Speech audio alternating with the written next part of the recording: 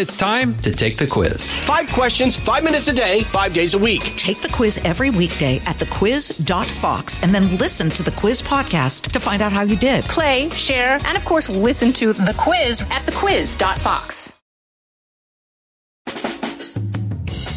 Live from everywhere USA, it's Fox Across America with Jimmy Fallon. Oh, yes, it sure is. And we are back in action on the East Coast, coming to you live from the greatest country in the world, broadcasting once again from the world-famous Fox News headquarters in New York City. It is Fox Across America with Jimmy Fallon buckling up. This country is a mess, and we're going to clean it up today with help from Texas Representative Wesley Hunt. Spectator editor Chadwick Moore is in the house. And we're also going to hear across the aisle from Jessica Tarloff, who will weigh in on news that Biden is getting ready to run again. If you like Biden so much, name 3 of his complete sentences. I don't know that we can, but if you'd like to try. 888-788-9910 on our homecoming show. Everyone is welcome to attend this party. I don't care where you come from. I don't care what color you are. I don't care how smart you are. I don't care how dumb you are. No, ma'am. Back on the East Coast, you can be a Republican. You can be a Democrat. Just don't be a... There it is. Happy Monday. Really quick, I got to hustle through some shout-outs. If you were in Bend, Oregon, Friday night, wow. A shout-out to the Whole Tower Theater. Sold-out crowd. You were spectacular. But to get into specifics, my man Bart Ferguson's been listening to this show for 3 years. And when he first started messaging me like, hey, I can't believe Fox hired a dirtbag like you. Now, he's always been supportive. And over the course of those 3 years, I have always promised him that, hey, if I ever wound up in Oregon doing stand-up, we'd go out for a beer. Well, lo and behold, that's exactly what we did after the show Friday night. So shout out to Bart. It was a long overdue Sleepless in Seattle where we finally got to meet. Didn't quite have the romance of Tom Hanks on top of the Empire State Building with Meg Ryan, but we did have a dive bar right there in Bend, and it was epic. Our buddies Jared were along for the ride, as well as a fine gal named Scooby. I'd shout her husband out, but I don't remember his name because his wife never stopped talking. Oh, shut up, woman. But I mean that in a good way. She was excellent. So shout out to everybody in Bend. And, of course, Saturday night in Boise was off the charts as well. The Egyptian Theater, as nice as they come. It's really world-class. Mike Baker was there, Fox News superstar. Former CIA member was there with his lovely wife. Barbara Polis, who went to the same high school as me. She graduated with my brother Joey. So, you know, growing up, she was one of those frisky older chicks that I'd check out. Hubba, hubba. Well, there she was with her second husband in the crowd at the Egyptian, so way to go, Barbara Polis. And, of course, Randy McCone from Elkhorn Media gets a big shout-out as well. The Elkhorn Group added us to 4 stations in the very beginning of this program, very much helped start the growth process that has seen this show quadruple in size since its launch. So shout-out to Randy McCone. I'll stop now before I sing Wind Beneath My Wings. But really quick, Dean Flint made a phenomenal coaster that is now on display. If you're watching Fox Nation, it is right here in the Fox Across America studio, sitting right in front of me. So shout out to Dean Flint. And, of course, Scott Spencer, who got the link man a Jerome Bettis rookie card, knowing that he's a Steelers fan. This bud's for you.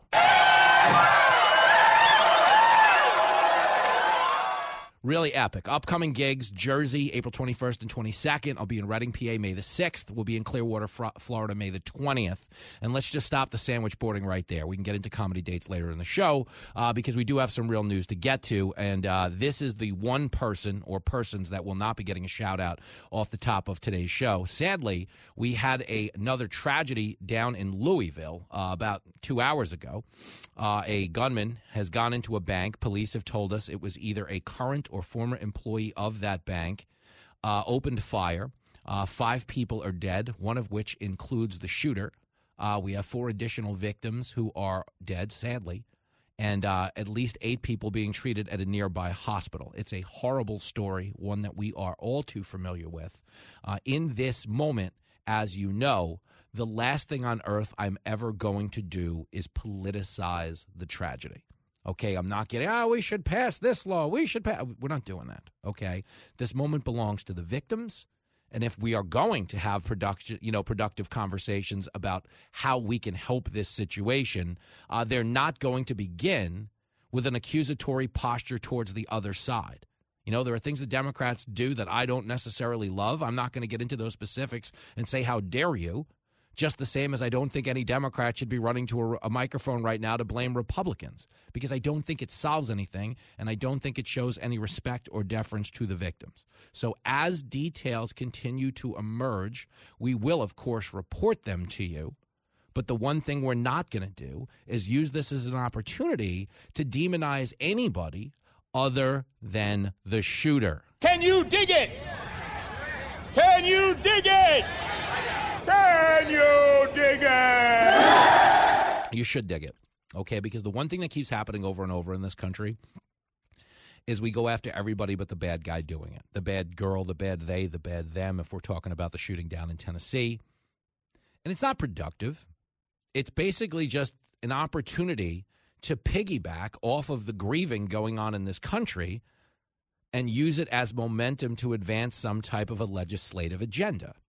And the reason I don't really, I don't want to get into it on any level is because, again, you are alienating people in a time when people should be brought together. Okay, this happened over the weekend. There was a situation down in Florida where, you know, these 3 teens stole a car, there was a shooting, people got killed. And, of course, one of the very first reporters talking to the sheriff went right in about gun laws. And this fella, Sheriff Billy Woods, to his credit, Marion County, Florida, is kind of like just not having it.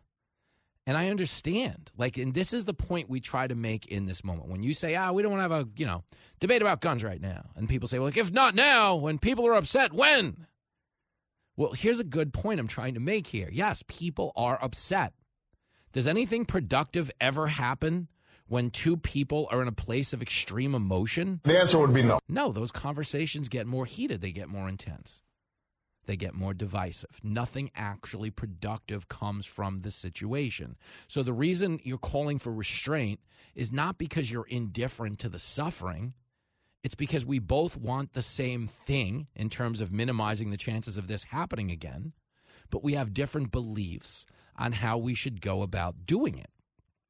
So the one thing I'm always trying to do is give you the facts and then get you out of the way. Now, the police chief down in Louisville gave you the facts. The mayor then jumped in and made it a point to say the word gun violence like 5 different times. Here is the mayor. This is clip 3. I want everyone in the city to know that notwithstanding tragedies like today, when multiple people are killed by gun violence, notwithstanding tragedies when individuals are killed by gun violence, our community will continue to come together. We will find ways to love and support one another and the families and friends who have been directly impacted by these acts of gun violence. And we will come together as a community to work to prevent these horrific acts of gun violence from continuing here and around the state. Now, to be clear, this is a mayor, okay, Craig Greenberg, who's grieving. I mean, he just had a horrific shooting in his city, so my heart goes out to the guy. But if you were listening closely, you did kind of hear a little bit of an agenda coming out of his mouth. I think he's got a point. And what was the focus on? Gun violence, specifically gun violence. And then he said gun violence. Here's a really quick news flash about this, okay? It's over 400 million guns in this country right now, okay? And of all of the gun owners in this country, which you could tell me is about 280 million of them, okay, none of the legal firearms owners in this country, none of them, walked into a bank and shot people today, okay? So the idea that we're going to go out and once again make this a big argument about changing the gun laws is really a non-starter. Because the truth is, okay, the gun didn't kill anybody. The gun, absent someone walking in, picking it up, and running into that bank, would have sat there where it should be in a safe space. Okay, we don't know how this person got the gun. Okay, we don't know if it was legally obtained. So the idea that we're just out here calling all willy-nilly for new gun laws, which is what Democrats do in this situation, isn't a solution. It's an attempt at demonization. Well, we want something, and anybody who opposes it, you're responsible for killing these people. No, they're not. The guy who did it's responsible for killing these people. And here's a hard truth that we keep coming back to. You can yell at me about the need to change laws in the aftermath of a tragedy, but as Florida Sheriff Billy Woods said over the weekend, okay, this is not the kind of thing you can legislate away.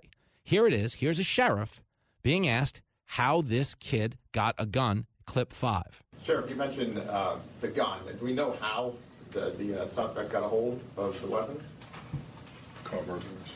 Car burglaries. Yeah. Ooh. Ain't that right? All the gun laws we got in place didn't prevent it, did it? Neither will any new ones. Because here's the fact. The bad guy's going to get a gun no matter what law you have put in place. And what is he basically saying to that reporter? You suck, you jackass. Because what is the reporter trying to do? He's trying to put the sheriff in a spot where he'll make a case inadvertently for more gun control. That's what he tried to do. Sheriff, you tell us how the bad guy got the gun? Yeah, what does the sheriff say? Car burglaries. And the reporter goes, And the sheriff mocks him and goes, yeah, is what the sheriff says, shaking his head at the guy. I'll break you in half like a little toothpick. And goes on to say, yes, this is someone who got the gun by robbing cars. There is no law that could prevent that. You could change all the gun laws in the world. If a car owner legally has a gun, somebody else steals a car, robs a car and takes it from him, or if that gun is illegally in the car, someone robs a car and takes it from him, there's a recurring theme here. Criminals don't respect the law. Law-abiding citizens do. So when you go out and you talk about, in the aftermath of a shooting like this, implementing all new laws, congratulations, you might feel better emotionally, but have you done anything to actually stop criminals? The answer would be no. No. And that's why I don't want to have these discussions. We all want the same thing. Nobody wants mass shootings. Okay, we have different approaches to how we go and do it, is the point.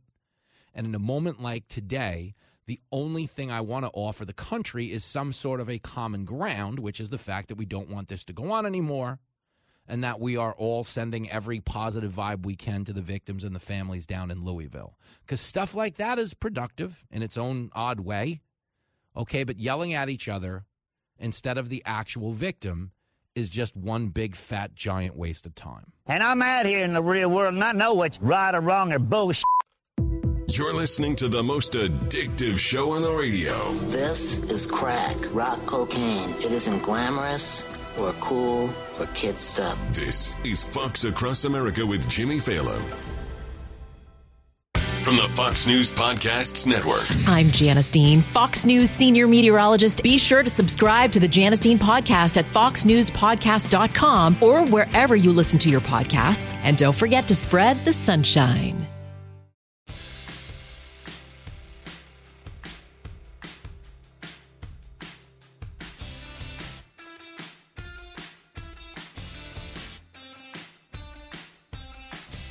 There it is. Fox Across America with your radio buddy, Jimmy Fallon, trying to hold this country together. I mean, it is a mess right now. We really are being laughed at and scoffed at throughout the world. They're not respecting our country the way they used to. It's rough. Over in Taiwan, obviously, we've got China conducting some pretty aggressive military drills. There's talk that there's a U.S. carrier fleet over there that is not in any way interacting with the Chinese battalion. I got a bad feeling about this. Who knows where it's going to go, but there's so much going on, like, in the world right now, between the foreign policy situation in China. And, of course, while I was on the road Friday, we got the report from the Biden administration regarding the Afghan troop withdrawal. That was embarrassing. And we say it was embarrassing. Why? Because they conducted their own internal investigation and decided it was Trump's fault. Not even close. Who? What? Okay. Was Trump the guy who said pull the troops out ahead of the civilians? The answer would be no. Did Trump give the Taliban a definitive date and announce to the world when we'd be leaving? The answer would be no. No, he did negotiate a deal to end this war and get out. But it wasn't about the fact that we were going to end the war. It was about how we ended it. Tell them like it is.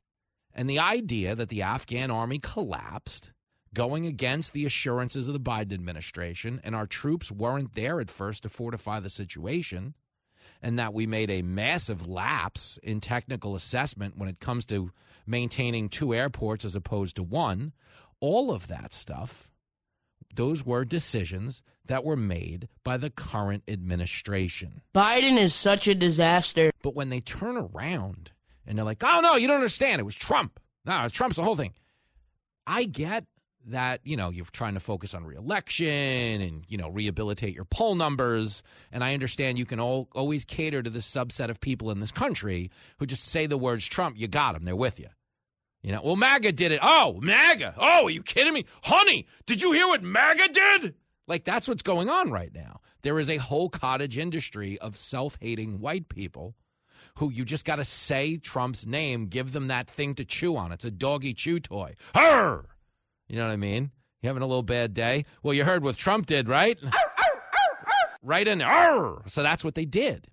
But you understand, I'm not worried domestically about how Biden goes out and tries to tie everything to Trump in an effort to gin up the base and get people excited. What I'm concerned with is the international cost of him doing so, because people who make strategic decisions regarding us, our assets, and our allies around the world see Joe Biden, and the hand he's holding is very transparent. This is politics as usual. That's what they say every time. Oh, no, don't worry. We've got a guy in the White House that's so concerned about the political optics, we can predict how he's going to react. That's what goes on. They are not scared of us right now. Taiwan is encircled by China. Okay? Putin isn't backing down anytime soon. Okay, what's going on in Ukraine would go on forever. It makes $1 gazillion for the war hawks here in America, military-industrial maniacs. There's nothing going on in Ukraine in terms of a winner. They're just fighting to a draw endlessly. So if we're so concerned about the carnage and the fact that it's inflicting so much damage on our own economy, at some point you'd think if we were honest in our interests, we'd be doing something to, end the war. I think he's got a point. But is anyone talking about how to end the war? The answer would be no. No, because keeping the war going, that pays really, really well. Money, money, money, money, money, money, money. It's always the focus, man. So it's a concerning time because we've got a lot of domestic stuff we're going to get into in the next break. There was this expulsion in the Tennessee legislature. There's obviously this uprising as it pertains to a Texas judge's ruling on an abortion pill. AOC now saying we should just ignore the judge's ruling. AOC is a dope. There's such a dumb have-it-both-ways mentality in our politics right now. We're on one end, they're down in Tennessee being like, Republicans don't respect the process, the rule of law. And then in the next breath, they're like, we should ignore the rule of law. Democrats are so full of crap. Listen, I'll give you some instances where Republicans aren't a hell of a whole lot better. But the point is, the country is a mess.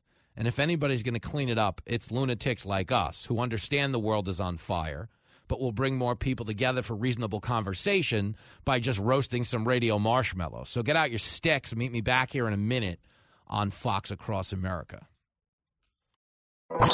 Out of the gates and ready to go. Hey, it's Hutton and Withrow. Hot Mike is here on the Outkick Network. We've got your afternoon covered with the latest sports discussion, and it's available wherever you find your audio. Daily analysis and news. He is hot. I am Mike. Actually, my name is Chad. His name is Jonathan, but you get the picture. We're going to bring it every single day. Whatever you want to call us, we'll respond to. We just want you to respond to what we're dishing out every day. And while you're here, we hope you subscribe to the podcast, like, subscribe, and share.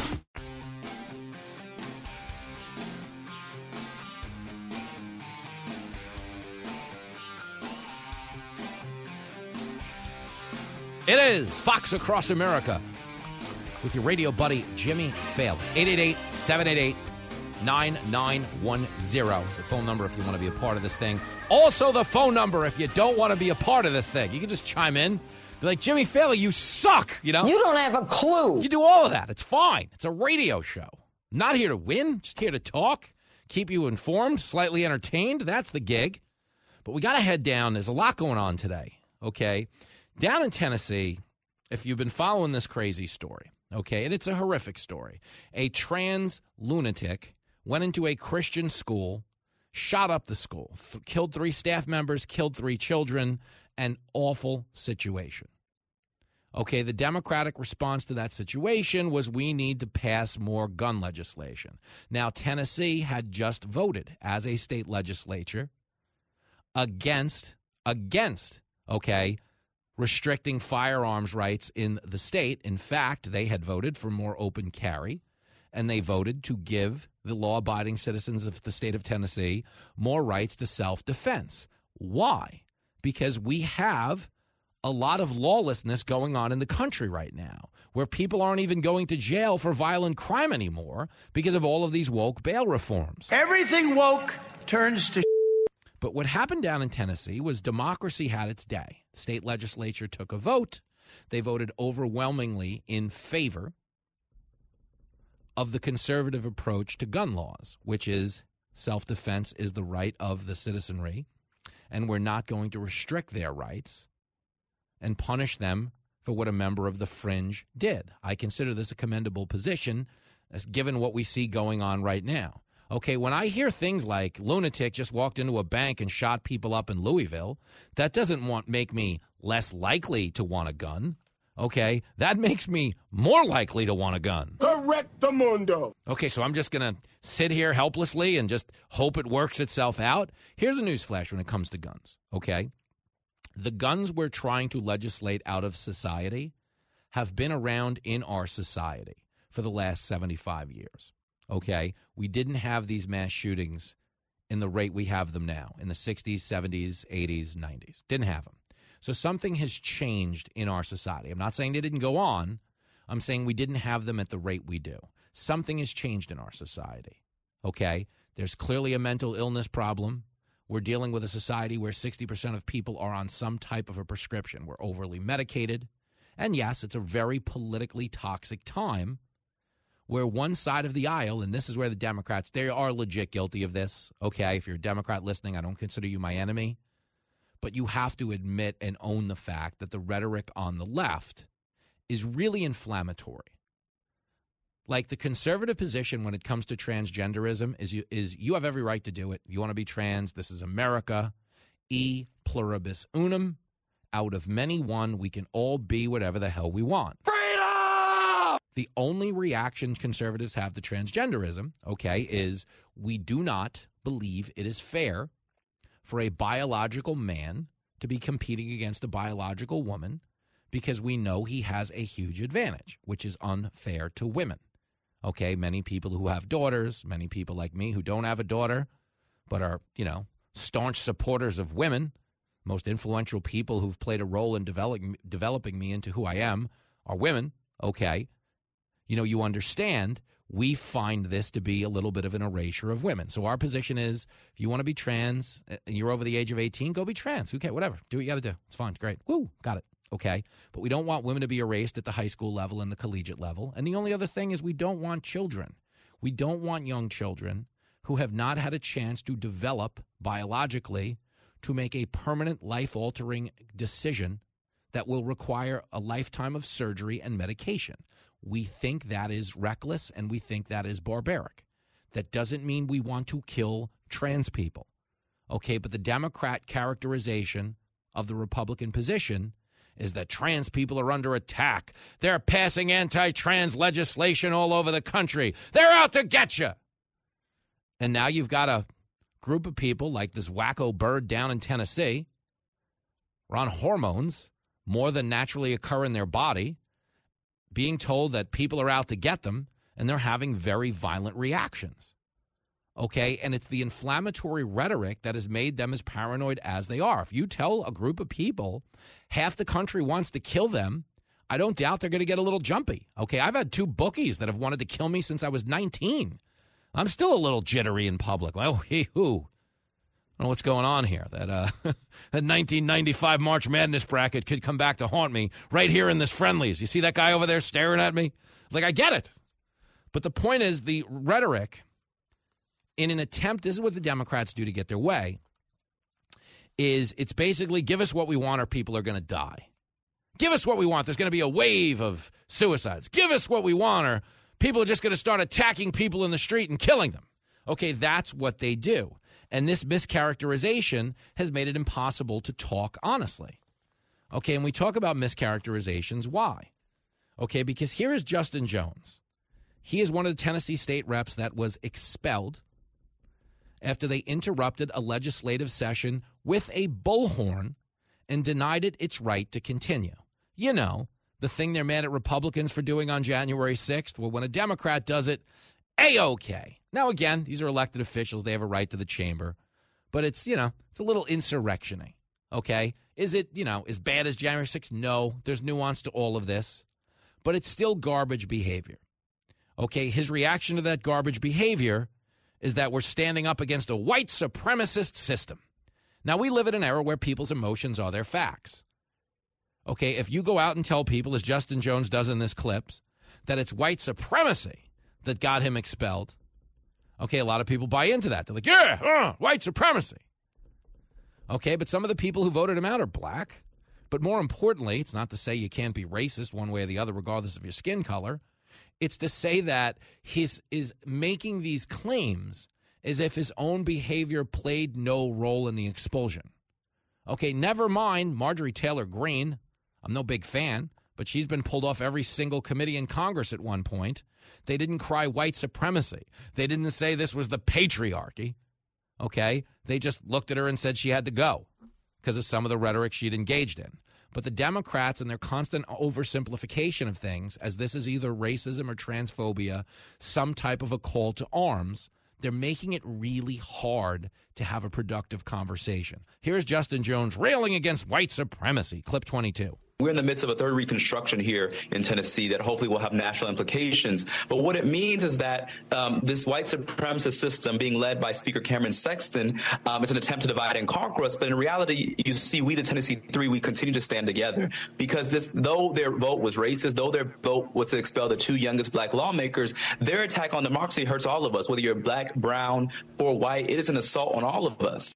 You ought to be ashamed of yourself. Yes, down in Tennessee, the system is so white supremacist that they elected black people. Just a bit outside. He tried the corner and missed. Do you get how impossible it is to have an honest conversation if a black elected official is telling you the system that elected him is racist? Democrats just call everyone racist so they go along with their stupid ideas. Totally. But there are people out there that are still made emotional by the race card. Okay, most people think it's hilarious at this point. It's like, oh, do me.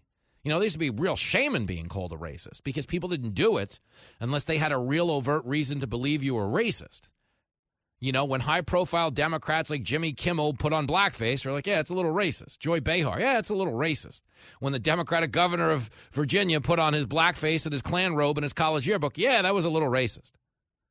But when someone throws you out of the state legislature for upending proceedings because you don't have the votes by screaming through a bullhorn, they're not doing it because you're racist. They're doing it because you're a jackass. But here's a little more Justin Jones. They're resurrecting Reconstruction is what they're doing in Tennessee. He wants you to believe there's a comparison to be made between a burnt-down southern wing of the country and what they're trying to do in Tennessee, which is the fastest-growing metropolitan area in America. Okay, understand. Every time someone tells you the South is racist, there are more minorities moving south in this country than anywhere else in the country. You want to know why? Because it's not racist. We are so far past race in this country because we're an integrated society. Racism is a byproduct of ignorance. It existed in big numbers when we were segregated because people fear things they don't know. People fear things they don't understand. People find more safety in denying something its equal right to exist if they feel threatened by it than just recognizing the importance of equality and, more importantly, the similarities between all races. Okay, we all want the same things. Doesn't matter what your race is. We all want the same things. Want to make a couple of bucks, want to eat some good food, keep your family safe, okay, have a few laughs, watch a few good movies, maybe get a little something in the bedroom. I love it when you talk dirty. That's it. That's all we do, okay? It's very simple. The only race is the human race.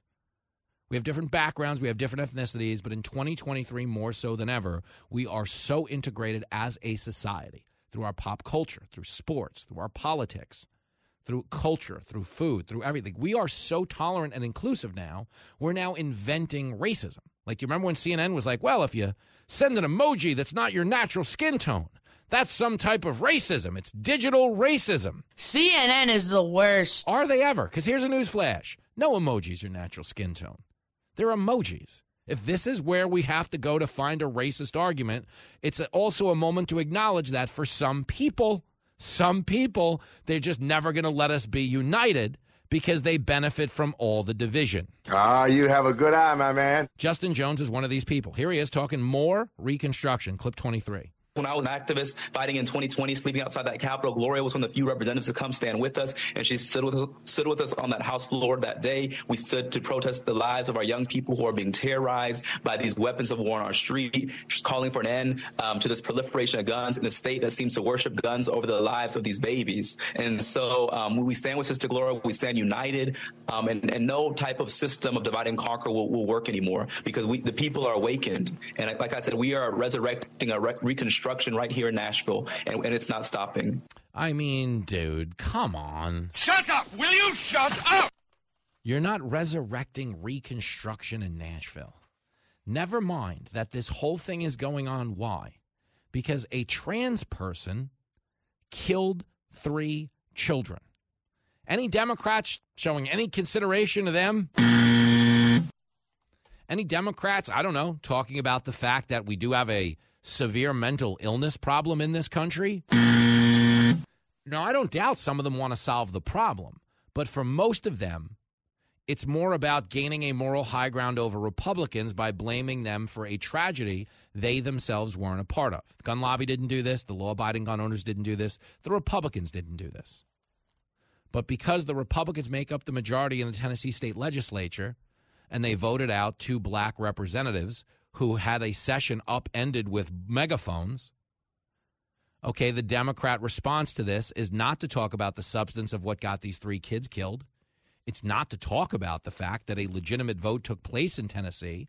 Democracy ran its course. The people spoke and wanted more gun rights instead of less. But the Democratic response to that is to try to pin this on some type of racism. Here's Ellie Mistel on MSNBC. Now, to be clear, Ellie Mistel, I mean, straight clown.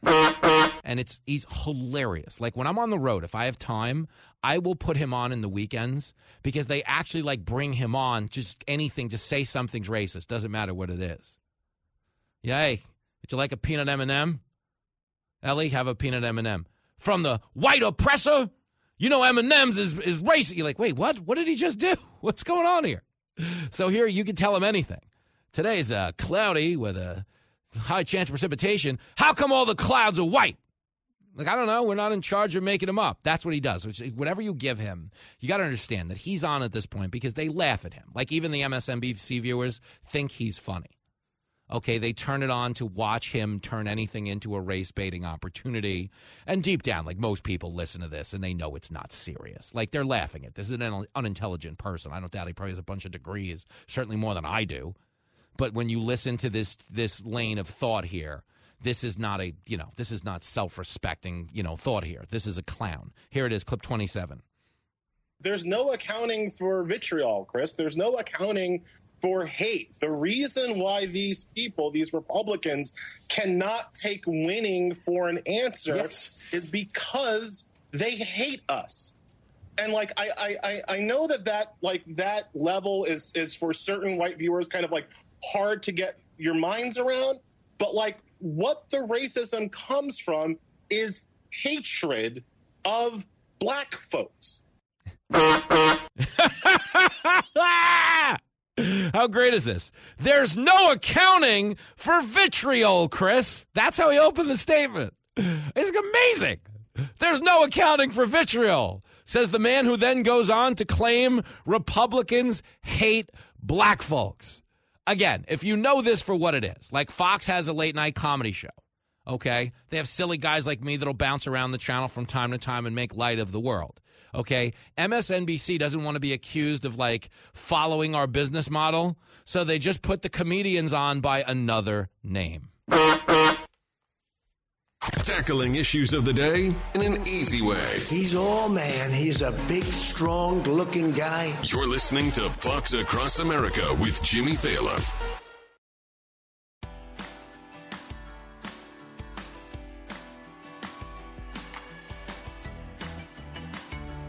It is Fox Across America with Jimmy Fallon.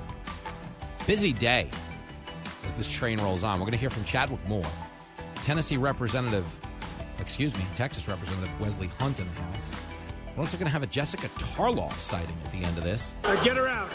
Get her out of here. She has to weigh in on the claim that Joe Biden apparently is going to run again. Biden's lost his marbles. A lot of people feel that way. One person who might have found him, he's out in South Bend, Indiana. William is on the line. Yo, William. Hey, Jimmy, thanks for taking my call. Of course. It's typical. It's just a rerun over and over. The far left, what they immediately start to do is yell and scream and try and deter the situation and get the attention. When that doesn't work, then they start yelling racism, racism, racism. Mm-hmm. I have never in my life since she's been in office, Harris, mm-hmm. She's in Tennessee. Yep. And she is unbelievably animated, yelling and screaming about how these two African-American legislators were thrown out all because of the same thing, that they're going to control their speech and that it's all racism. And she goes down there and yells. I've never seen her so animated in 3 years that she's been serving. Never.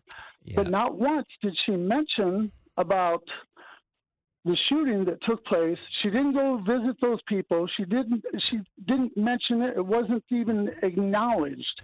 And she's down there for these two guys that, again, absolutely what you talked about earlier, goes in there and disrupts, the whole legislative meeting. Yep. But yet she can go down there and say, and again, starts yelling and screaming and how terrible this is, and they're all being still being crucified. So I say it all the time. When you have the facts, pound the facts. When you have nothing, pound the table. They love to pound the table. The facts are democracy was not denied. They took a vote. The Democrats lost. Great call, William. We'll do it again, and you are right. Kamala's awful with her weird laugh. Ha ha!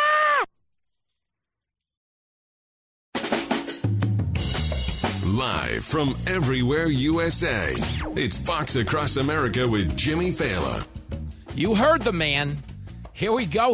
Big hour of Fox Across America with your radio buddy Jimmy Fallon. We're going to be rapping with Chadwick Moore, who is, of course, a senior editor at The Spectator. You see him here on the channel all the time. And he has to weigh in on some comments that were made by the head of marketing at Bud Light. They're crazy. I don't know that they're crazy, but they're definitely dumb for their decision to alienate their clientele by putting a biological man dressed as a woman as the face of their marketing campaign. Okay, and we're going to get into it in this hour. If you want to weigh in, 888-788-9910. But we do have some comments from Budweiser's parent company, Anheuser-Busch. And I find this whole thing to be fascinating because you need to know this about the Dylan Mulvaney thing. I don't, listen, you want to be transgender, go hop around on TikTok dressed as a 6-year-old girl, do what you want to do. It's America. It's a little out there for me. But what's going on with Dylan Mulvaney has nothing to do, per se, with trans people or tolerance and inclusion, and everything to do with the fact that, in Budweiser's case, this is marketing. And I'm going to play you clips in which she speaks exactly to that. But when it comes to the country as a whole, this has become a manufactured civil rights movement, and that the Democrats are out there claiming oppression and saying anybody who doesn't support their legislation and their efforts to pass it is somehow a transphobic, hateful bigot. Ergo, we can't even have this conversation. Just give us what we want. That's kind of what's going on a legislative level. Like Riley Gaines, okay, who is as decorated of a female athlete as there is in this country, went out last week to San Francisco State University and was physically assaulted by a man wearing a dress. I mean, it's bizarre, but all the people lecturing you about toxic masculinity, most of the toxic masculinity you see in this country comes from guys with dresses on. What the hell is the world coming to? I don't know. But, of course, at San Francisco State University, she was barricaded into a classroom, assaulted, taken hostage, and then the school went out and did what? They praised the students for their peaceful protests. I mean, that's stupid. Use your common sense. But why did they praise that movement? Because the truth is, at a legislative level, the Democrats, oh man, everything they get done is on social pressure. Vote for us or you're a racist. Okay, because the race card is losing its potency. Once you call COVID's white supremacist, climate change is white supremacist. If Mother Nature or birthing parent nature is white supremacist, like you kind of sound stupid after a while. It doesn't have the same kick that it used to have. So they've moved over to transphobia, where they're now saying, well, these people who don't want 5-year-old kids to transition for the rest of their lives, surgically alter their bodies before they've had a chance to develop. These are transphobes, hateful bigots. They're calling for violence. That's how they get stuff done. They label you a violent oppressor, so you're scared to share your true opinions. We've never had a bigger gap in this country between what people believe to be true and what they're willing to say in public. He's a lousy dad, but he's right. You're starting to see some pushback by people who have women in their family and don't want them erased by biological men in sports. But for the most part, corporate America is leaning right in on this because it's easier than being called a transphobe or a bigot. So what a place like Bud Light is doing now is they're saying, well, why run the risk? We're eventually all going to be called transphobes by this mob. That's how they get what they want. So why don't we just proactively hire them? Okay, score some points for that. And along the way, maybe we cater to a younger demographic. Here is Bud Light, okay? Alyssa Heinerscheid. Okay, and she is the vice president of Bud Light, and she flat out says, they're looking for a way to cater to young drinkers. So, of course, they go to TikTok, where, the average person using the app is a teenager, not even old enough to drink. But this is no different than a tobacco executive back in the day advertising to children. And she's flat out saying it out loud. No, the brand had like a fratty image, which in her head means white guys in polo shirts. We don't just want to sell it to white guys in polo shirts. We got to go get people younger than those college kids, ostensibly. Here it is, clip 20. I'm a businesswoman. I had a really clear job to do when I took over Bud Light. And it was, this brand is in decline. It's been in decline for a really long time. And if we do not attract young drinkers to come and drink this brand, there will be no future for Bud Light. So I had this super clear mandate. It's like we need to evolve and elevate this incredibly iconic brand. I mean, dude. She is so bad at her job. I had this super clear mandate. Go get a guy in a dress. That'll sell beer. What would you do with the brand if you had one? She did not have a super clear mandate to do this. Yeah, you want to revive the brand. Yeah. You want to boost, the visibility of the brand. I mean, she succeeded because everybody's talking about it. But when they get done talking about it, they're usually shooting the can like Kid Rock or vowing never to drink it again like Travis Tritt and a host of other country artists who, how many references to Bud Light exist in country music? Like 1 million. People feel betrayed by this. People feel betrayed because beer is where they went to escape politics. Beer is where they went to escape identity politics. Beer was what you needed when you were done and exhausted from talking about all of this crap. That's true. That is true. So to get out of bed one day and find out your favorite beer is now honoring a guy who's been pretending to be a woman for a year. So way to go, Bud Light. You're giving beer to a 1-year-old girl. But as the great Guy Benson said last week when I was hosting Gutfeld, Democrats have been saying all of this time, trans people were always trans. Anybody who says they're a woman has always been a woman. So if that's the case, how did she only become a woman a year ago? Oh, On one end, we're not to question this. It has nothing to do with biology as we know it. Trans people are just trans. But on the other end, happy anniversary. You've been trans for a year. So apparently it just started a year ago. But again, nobody asked for this. That's the point. And corporate America basically is trying to justify the decision to alienate all of their consumers by saying, well, we're just trying to market to what the kids are doing on that Chinese spy app. It's not the endearing statement that she thinks it is. But here's a little bit more of this self-assuredness, clip 21. What I brought to that was a belief in, okay, what does evolve and elevate mean? It means inclusivity. It means shifting the tone. It means having a campaign that's truly inclusive and feels lighter and brighter and different and appeals to women and to men. Mm-hmm. And representation is at sort of the heart of evolution. You've got to see people who reflect you in the work. And we had this hangover. I mean, Bud Light had been kind of a brand of fratty, kind of out of touch humor. And it was really important that we had another approach. I mean, dude. That was absolutely dreadful. Fratty, out of touch humor. And what is she really trying to say there? White. Bingo. But you want to know something? The white people buying the beer. The white people were drinking the beer. It's not to say blacks and Latinos weren't drinking it as well, and Muslims and Asians and anything in between.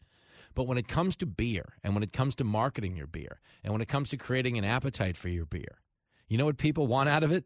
They want it to be cold and tasty. He knows what he's talking about. Nobody is walking into a beer freezer right now and saying, hey, I could really use a cold one.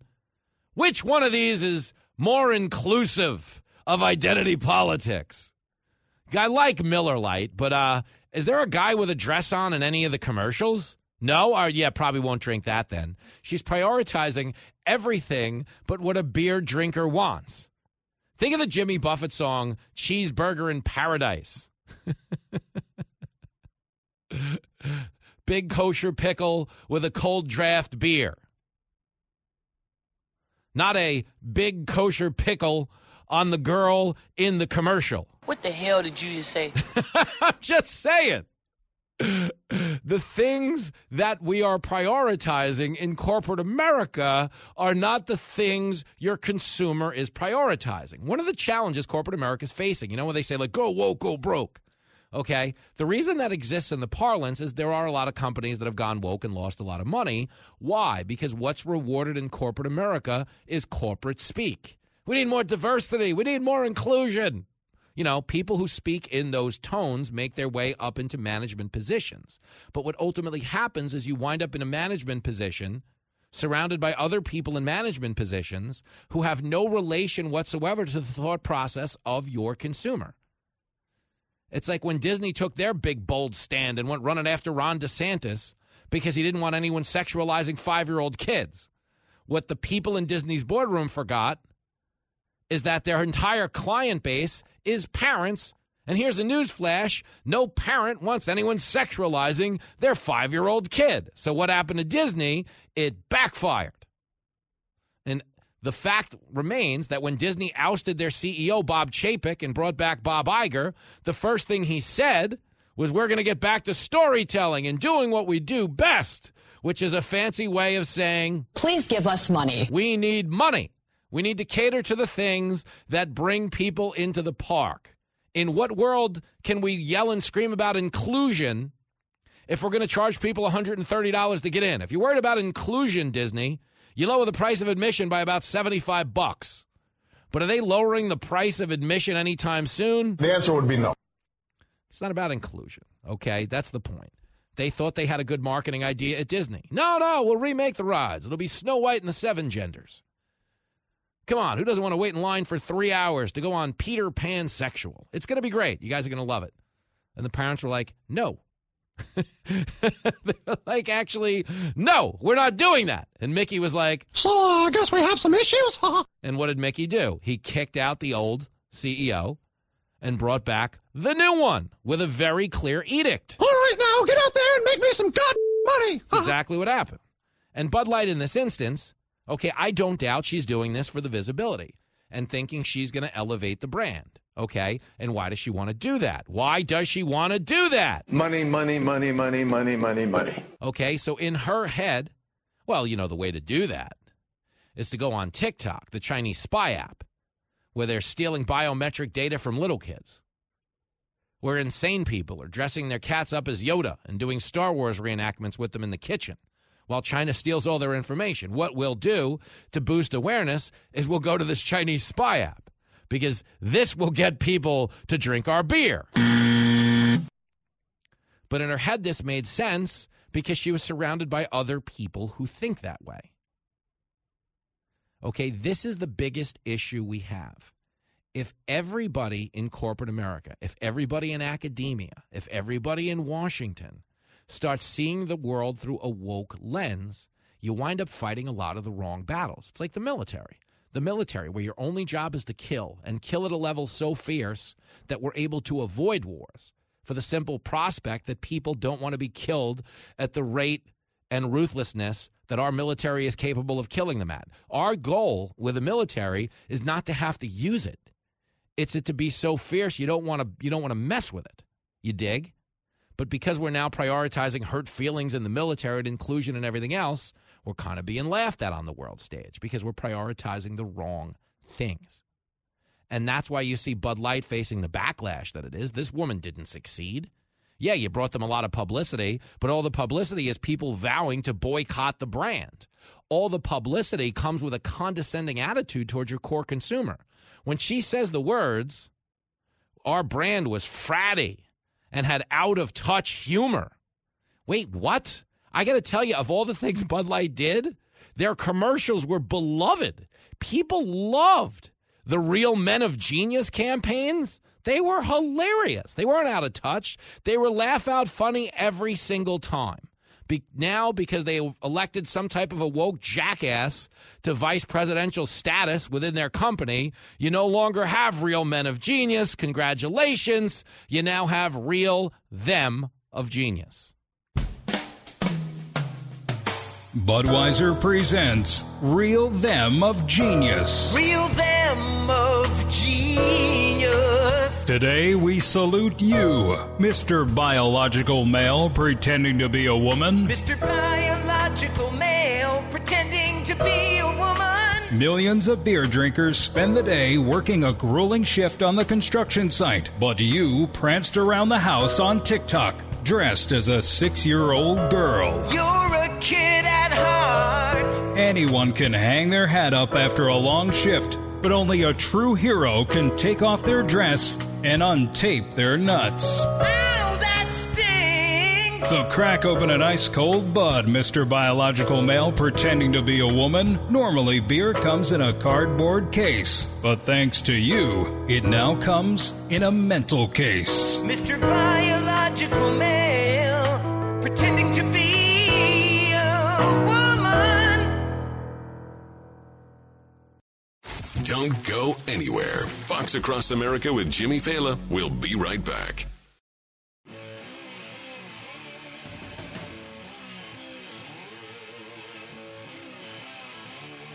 It is the high-flying, death-defying Fox Across America with Jimmy Fallon. Back on the East Coast. I survived Bend and Boise. It was rowdy. Fox Across America fans, you're a bunch of lunatics, but I love you.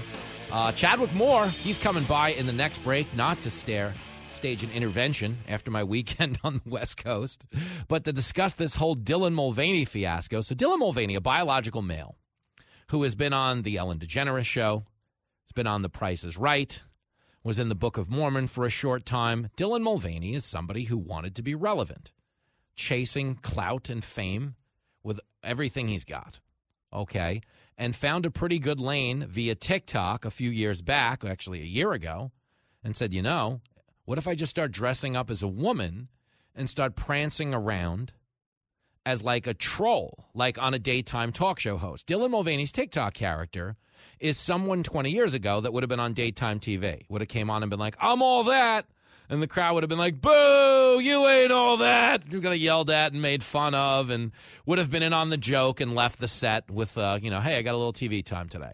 That's what Dylan Mulvaney is. But now we've turned this daytime TV troll into someone who's not only aligned with the White House, but someone who's making literally $10 million endorsing women's products. What the hell is the world coming to? Think about a brand like Nike. Think of how many phenomenal female athletes there are in the world. Did any of them get this Nike deal? The answer would be no. No, they got Dylan Mulvaney, someone who in the Bud Light ad that he happens to be in, flat out says Bud Light is partnering with me for March Madness. I don't know anything about sports. I just thought we were all having a hectic month. Ha ha, get it? But anyway, Dylan Mulvaney gets a Bud Light ad, admits to not knowing anything about sports, but is somehow endorsing Nike's women's yoga pants over the hundreds of thousands of female athletes out there that would be better qualified to do so. You understand? She's also endorsing Tampax. She is endorsing Tampax. Thank you for the education, gentlemen. We've just received a PhD in stupidity. And why is it stupid? Because she can't have a baby. She's a biological man, and you know what that means. Only girls can be the mommies. Only boys can be the daddies. Yes, sir.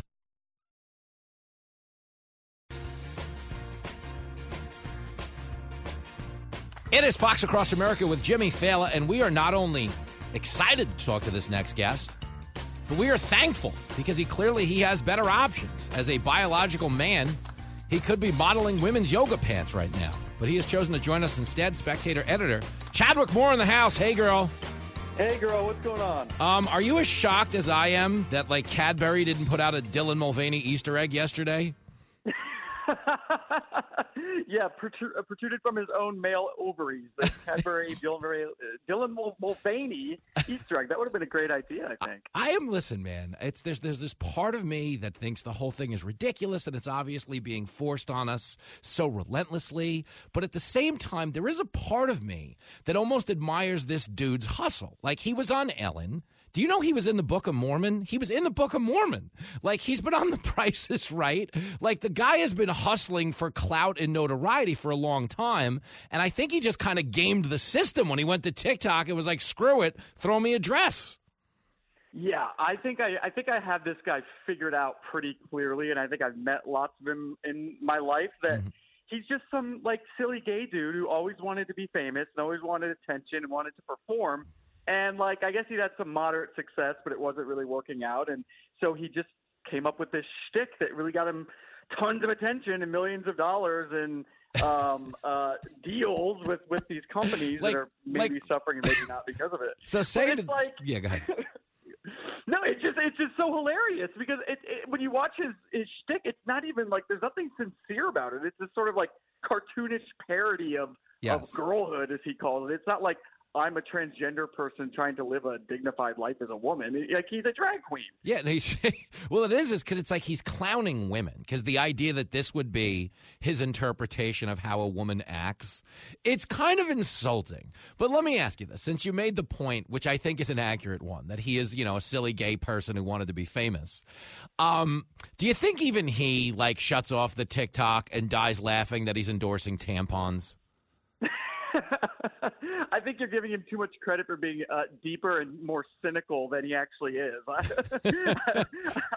don't think he lays in bed at night trembling with fear that he's made some mistake and people are going to discover the hustle. I think he's just going along with the ride and is thrilled at the attention he's getting.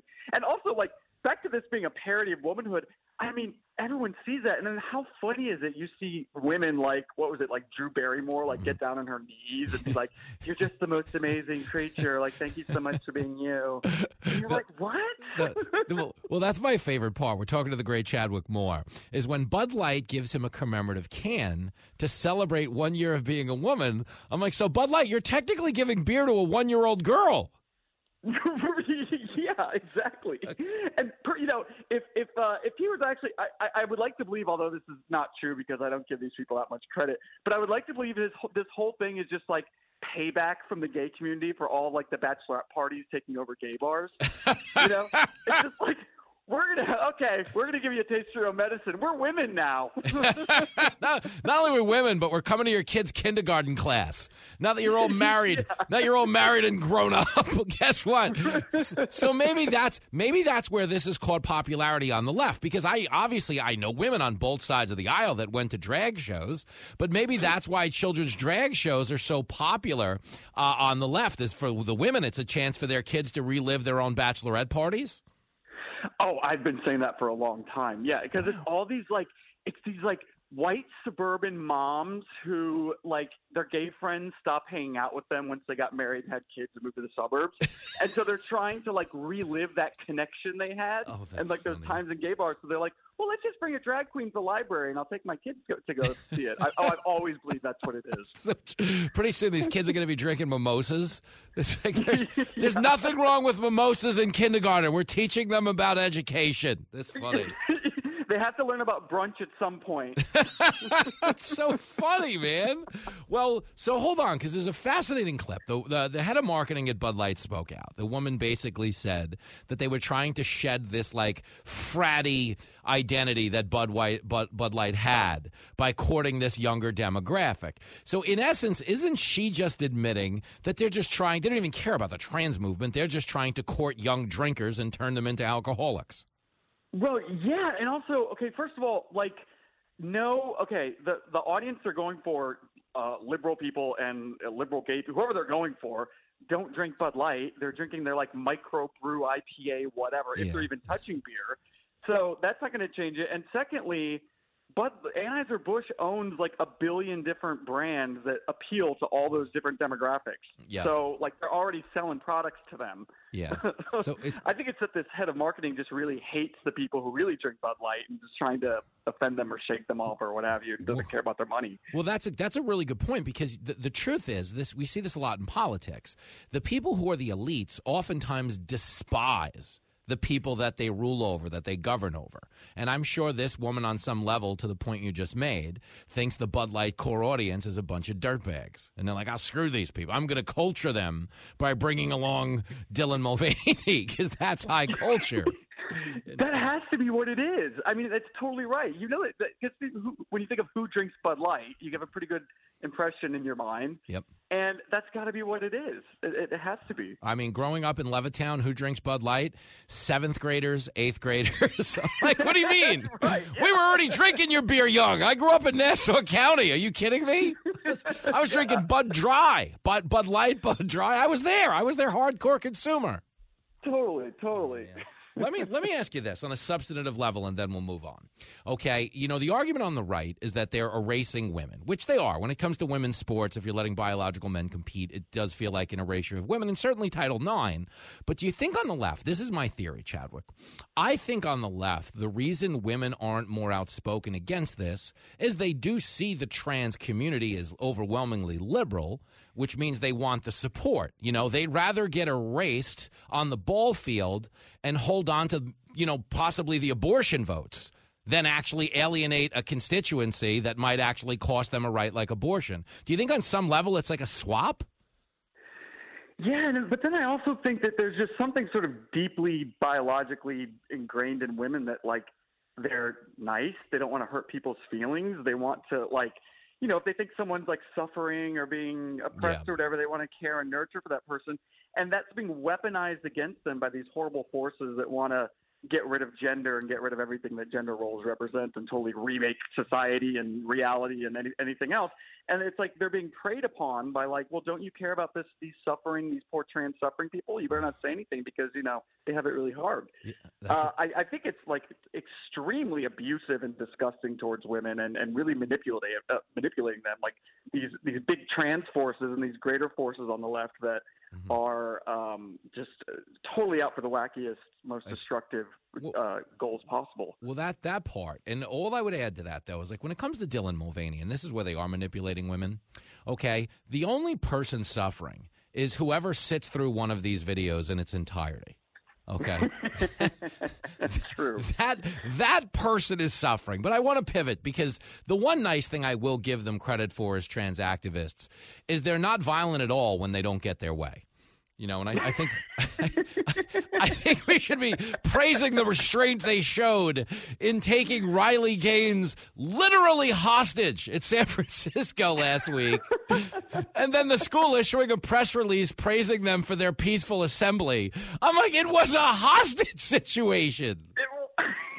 It was, exactly. Yeah, extremely ladylike behavior from these trans activists. We're deeply convinced that they're truly women inside, because that's exactly how women always behave, as we've known for millennia, them being around. That's so crazy. We're talking to Chadwick Moore, superstar editor at The Spectator, trying to clean up this mess of a country we're living in. And then so we have this situation in Frisco, which is, so gonzo at this point.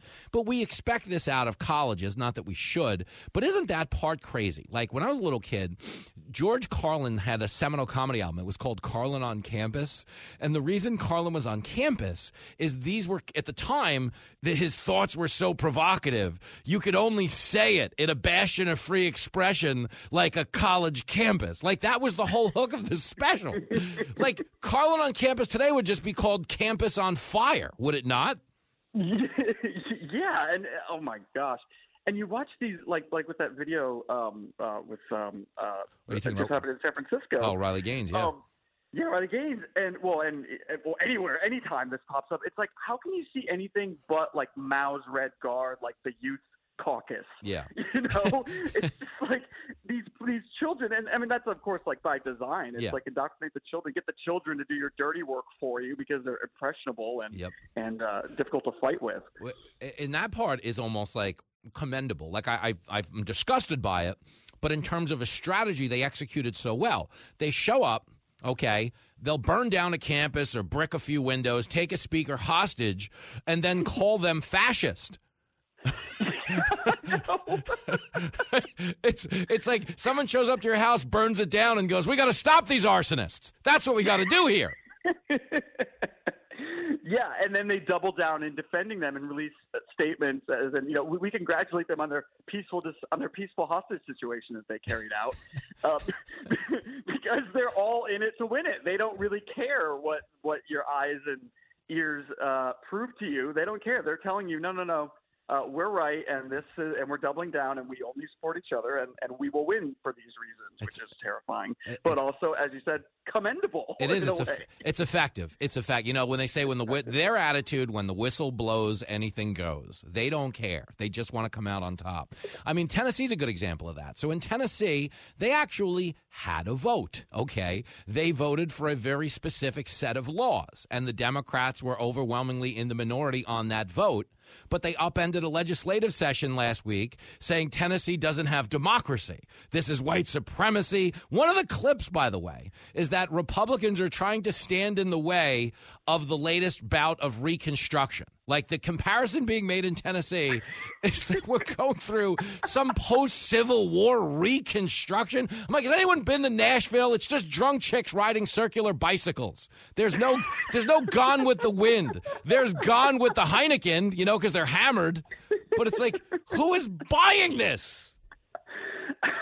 Well, apparently a lot of people are buying. Well, I don't know who's buying it, to be honest, because any smart person, of course, wouldn't. But they're so steady, and they keep with it. Like with Kamala showing up there. Yeah. No deference for the victims of the family, for that transgender killer who shot up. It's just doubling down on what's happening in the state house. Those 2 state reps that were kicked out. Yep. And they don't even care how it looks. They and this is, again, great strategy for winning.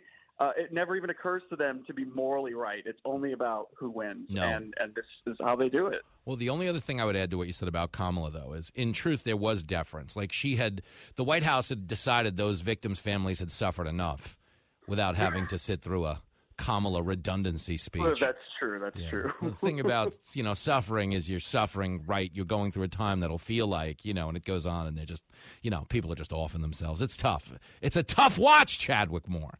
Sure. Last but not least, are you Are you going to boycott Nike's women's yoga pants? Like, where are you on this as we go? Yeah, I burned all my women's yoga pants this weekend. We had a festival in the backyard. It was great. I can't. It's just such a dumb time to be alive, dude. And I'm fascinated by the shamelessness of it all. I'm fascinated by people's willingness to get in front of a camera and claim they're fighting oppression. That's what I'm really fascinated by, because it's like it's almost sociopathic, but I do think on some level a lot of these people don't know better. Like, a lot of these people do believe they're fighting like real oppression. They're fighting, some form of hatred or bigotry. When in fact, I think on the right side, I think half of us are laughing at Dylan Mulvaney and the ridiculousness of it all. And the other half are expressing, like, I think a salient point, which is if you're trans, you have every right to exist and feel safe. We just don't want it forced on young children. But that is being portrayed as like we're calling for militant action against people, and that part I think is a little psychotic. Yeah, it's like none of these kids who are protesting, these young people, it's like you can tell they never had a paper route as a kid. They didn't mow lawns. You know what I mean? They just have no concept of a survival instinct and to produce and to exist in the world as a part of an economy, because they just have absolutely nothing going on. They're so bored. And they have to they have to pretend that they're, a part of some civil rights movement, and that, and of course, instead of focusing on parts of the world where, I don't know, women or gays are actually murdered by the government or whatever. Well, it's funny. This is it. I'm going to tag what you said because you nailed it. Okay. You had told me once that they had Selma envy, and we laughed about that they wanted to be part of the civil rights movement. But I finally figured it out in talking to you. Like, the last generation had Selma, this generation has Velma. The lesbian Scooby-Doo character. So, from the people who brought you Selma comes Velma. Like, it's a cartoonish civil rights movement is what we're watching. Unbelievable. Chadwick Moore, always broadening our horizons here on the show intellectually. Thanks, my man. You're the best. Thanks, man. See you soon. There he goes, the great Chadwick Moore. There we go, back after this. It's the show that never hits the books. I love the poorly educated. You're listening to Fox Across America with Jimmy Fallon.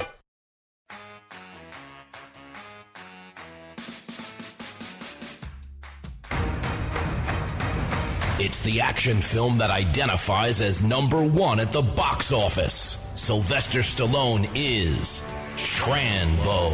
We can't change what we are. The woke military forced an elite commando to switch genders. I didn't want this! They took his nuts, but now he wants them back. You know where they are. Find them, or I'll find you.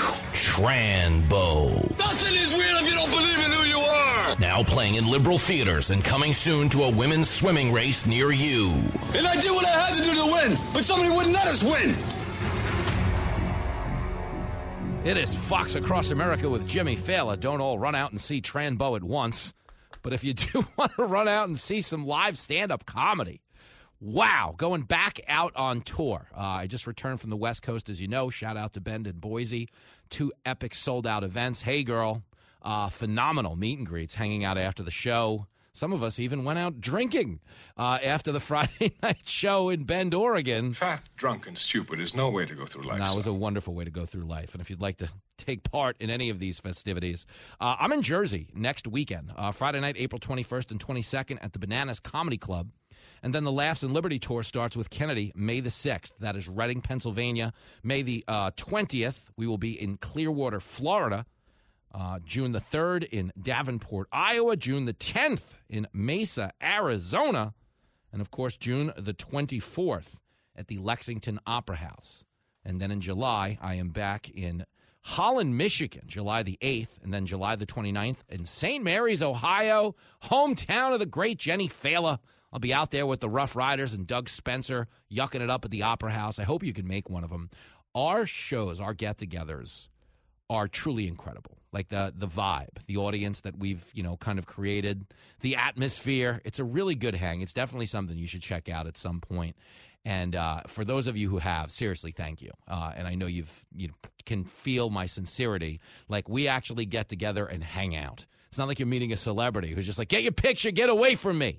No, with me, you got to like drive me to the pawn shop if we're performing in a casino, or you got to get me back to the hotel if we're performing in town. We are very much all in this together when it comes to me on the road because, as you know, I am a little bit of a mess is what I would say. But in the next hour, I will button it back up. Wesley Hunt is coming by from the great state of Texas, and Jessica Tarloff. No, God! No, God, please, no! No! No! Live from everywhere USA, it's Fox Across America with Jimmy Fallon. Oh, you bet it is. We are fired up. Got a big hour of Fox Across America coming your way. Wesley Hunt, superstar representative from the great state of Texas, is going to be here. Crowd loves it. Crowd loves it. Fired up for that one. We're also going to be joined by Democratic strategist Jessica Tarloff. That was the worst thing I ever heard. Come on. We talk across the aisle on this show, and you can be a part of it at 888-788-9910. It is a show with one rule and one rule only. You can be a Republican, you could be a Democrat, you could be a Libertarian, you could be an Independent. All we ask is that you do not be a... There it is. Big hour. We're ready to rumble. As we get on the air, this is fascinating stuff. Today is the White House Easter egg roll. If you remember, this was the event where Biden was interrupted last year by the Easter Bunny, where he was taking questions, and the Easter Bunny jumped in and was like, no, go this way. And I've always said the craziest part of that video is not that they had a person in an Easter Bunny costume cutting off the president because they didn't want him taking spontaneous questions. The craziest part of the video is that if you look at Biden's face, he looks like a man who believes he met a talking bunny. We have a president that is clearly not all there. His reaction is like, whoa, hey, ho, the bunny's talking. Jill, you got to get over here. You got Jill, you're not going to believe this, Jill. This man needs a retirement home and a warm bowl of soup. A lot of people feel that way. But the president, he spoke to Al Roker at the White House a few moments ago. I don't remember that ever happening. But it did. And we have the clip. This is Biden's being asked about plans to run again. And it does take him a few efforts to get through this sentence, but I believe what he's saying is he plans to run again. It's clip 12. Will you be taking part in the Easter egg rolls after 2024? Well, I plan on at least 3 or 4 more Easter egg rolls. At least 3 or 4 more? Maybe 5. Maybe 5? maybe 6. So what the hell? Are you saying that you would be taking part in our upcoming election in 2024? Well, I'll either be rolling an egg or being the guy who's pushing them out. Come on, help a brother out. Make some news for me. I plan on running Al, but we're not prepared to announce it yet. Plans on running, but they're not ready to announce it yet. Now, in another world, at another time, okay, with another candidate or incumbent anyway, who wasn't in his late hundreds, I plan on running, but I'm not ready to announce it yet, would mean, yeah, all right, it's probably going to run again. But in this instance, when you've got a guy in the cognitive shape that Biden is, I plan on running, but I'm not ready to announce it yet, means we really haven't decided. Bingo, man, bingo! And we know they haven't decided because Gavin Newsom is out campaigning hard right now. Hard. Gavin Newsom, who has turned California, if you've been there, I just was, into the world's largest outdoor toilet. Well, Gavin Newsom is on a red state tour right now, where he's traveling to red states around the country, trying to make the case for why his style of leadership is what this country needs more of. Sell crazy someplace else. We're all stocked up here. Nobody is looking at California, a state that leads the league in U-Hauls, and saying, no, we need to do more of that. That's what we need to do. I'm telling you, this red state, I was just in Boise, Idaho. Gorgeous, clean, really just a pristine city. Gorgeous theater, the Egyptian Theater. Wonderful crowd. Nobody was walking around downtown Boise going, you know what we need? We need, if we could just bring in some more pantless hobbits and get him to set up a couple of tents all over town, start chasing tourists and going to the bathroom outdoors. That's what we need in Boise. No, nobody's saying that. Nobody wants what Gavin Newsom is selling it. But why is he still out there trying to do so? Because he knows damn well the jury is still all the way out on Biden. I'm telling you, that boy's a genius. There's no other reason to look into this. If Gavin Newsom doesn't think doesn't think there's any window to run again, he isn't out there doing this kind of shadow campaign. Okay, he's doing just what Ron DeSantis is doing. Ron DeSantis hasn't announced he's going to run, but everybody on earth knows he's going to run. Okay? A lot of people think he's the inside favorite to be the Republican nominee. Wrong. But the reason you know that's true is because there's anti-DeSantis ads already airing everywhere, and the guy hasn't even jumped into the race. Okay? We know DeSantis is ultimately running. He's just not going to commit to doing so until he's in the right climate. Right now, he enjoys a supermajority in the Florida state legislature, so he's pushing through any legislation he wants so he can run on those victories. Okay, here is Gavin Newsom, a guy who is also campaigning as if he's running without saying he's running, because he has to be a little more deferential because his party has an incumbent in power. But here is Newsom doing what? Going after DeSantis. Now, this is my favorite thing in the world. Why is Newsom doing this? Because he thinks he's ultimately going to run against DeSantis. But why is this significant? Okay, because they're trying to take away the argument that Republicans have over Democrats. More people are fleeing blue states and running to red states than the other way around. And it's not even close. And they're fleeing because blue state leadership has brought in high crimes and high taxes and high drugs and high homelessness, and no one wants to pay to live in filth. Filth where they don't feel safe. So what are the Democrats doing? Are they trying to clean up the filth? The answer would be no. Lower the crime? The answer would be no. Do something about the taxes? The answer would be no. No, what they're doing is just going on offense with name-calling against Republicans. That's the plan. So here is Newsom. No deliverable for the voters. He just wants you to know that Ron DeSantis signing a permitless carry law in Florida is proof that he's just scared of the people. Here it is, clip 13. Scared to death. Who is he scared of? Scared of the people. Scared of the people public. In Florida? Yeah, that overwhelmingly oppose that position. But I think the majority of NRA members, probably oppose that position. No background checks? No background? None? Really? I mean, no training? Why would we do that with weapons of war? Which is what permitless carry means. That's extreme in the extreme. You were lying your ass off. Florida has not banned background checks. They have not banned flagging someone's gun rights if they happen to be a health risk.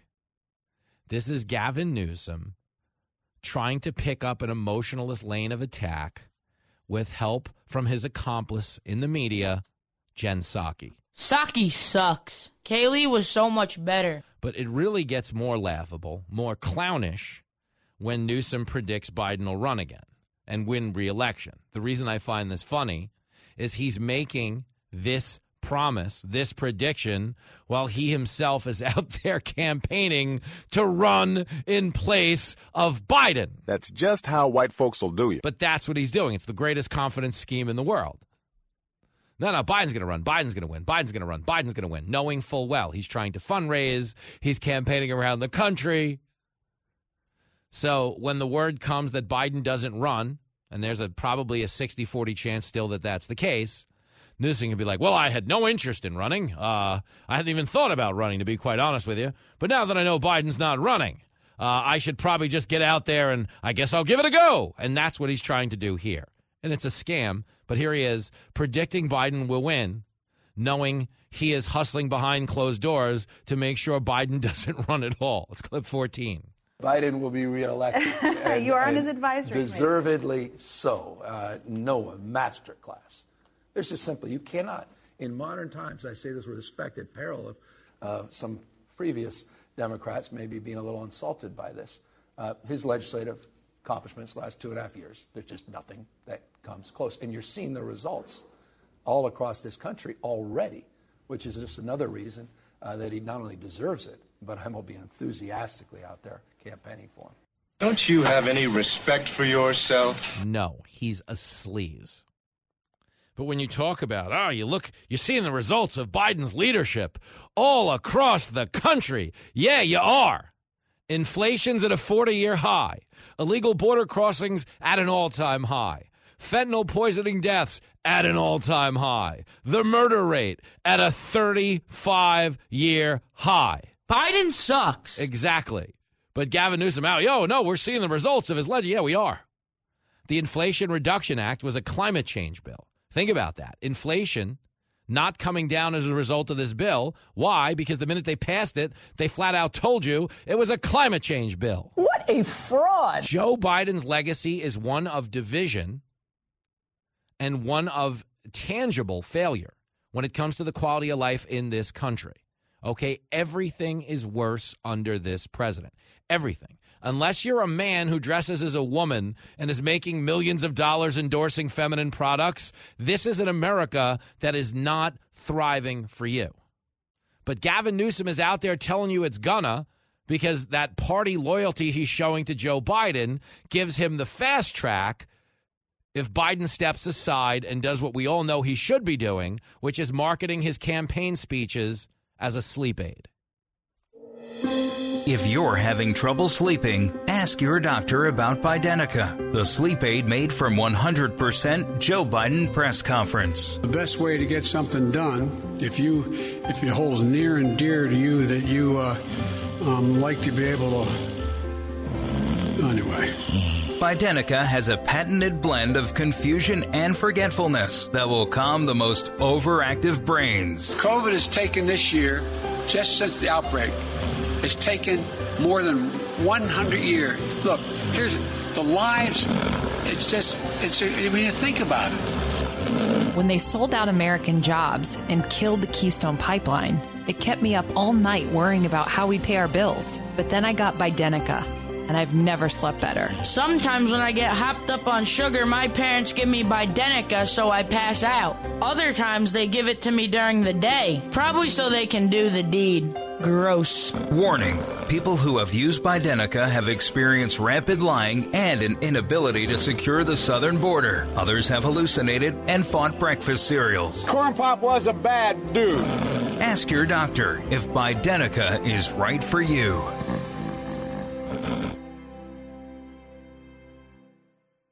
This is Fox Across America with Jimmy Fallon.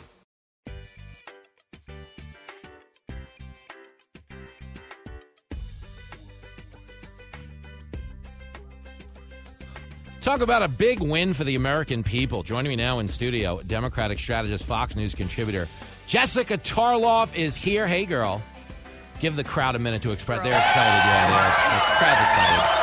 Jessica Tarloff, if you're listening, you can call in right now and call shenanigans on what I'm about to tell JT on the air. So Saturday night, we're at the Egyptian Theater in Boise.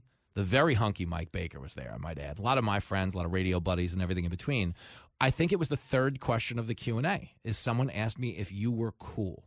And I had to co-sign in front of 1,000 people, sold-out show. And everyone walked out. They left! They're like, no, I thought I liked this guy. Who's this rhino? Jimmy Fallon, get me out of here. But no, you're a hot commodity on the road because the people who listen to the show that show up to events know that we're actually friends. Yeah. There's like a respect. Like, it's really weird. Because this isn't in the top 25 biggest products that Fox is known for, but it's a big product, and we have built out a vibe around politics that's very interesting, in that people are like willing. I thought you meant tolerable liberals was like a product that they've created here. No, You're like, no, they're only like no, they all hate. That's not the gig. But I'm saying is like we've built out this really funny community where people will come up to me at shows and be like, oh, it's funny. Jessica said something about the Nets the other day. I root for the Nets. Or, a Kevin Durant fan. Yeah. So it's really funny. So you travel better than I think you would expect to travel. I don't know. Do you expect your name to travel well into Boise, Idaho? No, not necessarily. Okay. I'm thrilled by it, and I think it's great. I think it's a testament, like you said, to the product and something that Fox does. Actually, even in the news shows, they used to say, oh, well, they've created these outlets where you can go and be yourself, right? Like the Red Eyes of the world, Kennedy's, your radio show.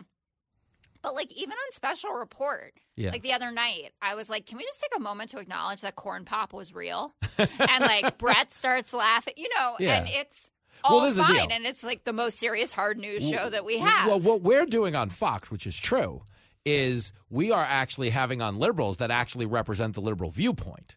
It's important to not have frauds. But what we're saying is on other channels, a Republican on CNN is like a chicken that works on the board at Popeyes. They're not really there looking out for their fellow chicken's best interest. You know what I'm saying? No. And so that's where we find so much value in you, as you know. But let's now get back to doing what you do best, which is alienate Fox listeners. Let's talk about 2024 for a second. This is what I find interesting. Okay, so Biden, all signs point towards him running again. Yeah. He said today at the Egg Roll he wants to run. They're just not ready to announce. I think part of that has to do with fundraising and FEC laws and stuff like that.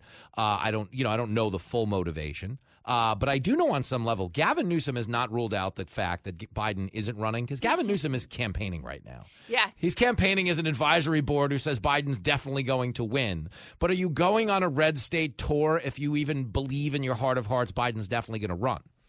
So I think that Gavin Newsom, which is smart, is playing the long game here, and he mentioned it in his interview with Jen Psaki on her new show, and it's definitely starting to percolate more that people are looking at DeSantis and saying, like, maybe just wait it out, babe. Yeah.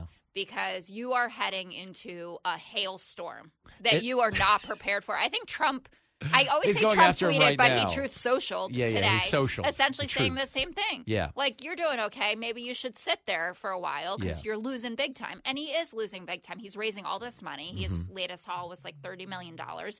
There's obviously an appetite in the Republican Party for somebody other than Trump, just not with the primary base. Yeah. And they're going to show up and they're going to vote that way. But I said last week we were talking about Newsom heads to Florida and DeSantis is in Michigan, bringing his anti-woke speech or whatever over there. And I have to say, sidebar, this development now that we look at Michigan as a blue state is so emblematic of what's going on right now with the state of our politics, with the abortion issue and the gun issue that Dems have been able to sweep through.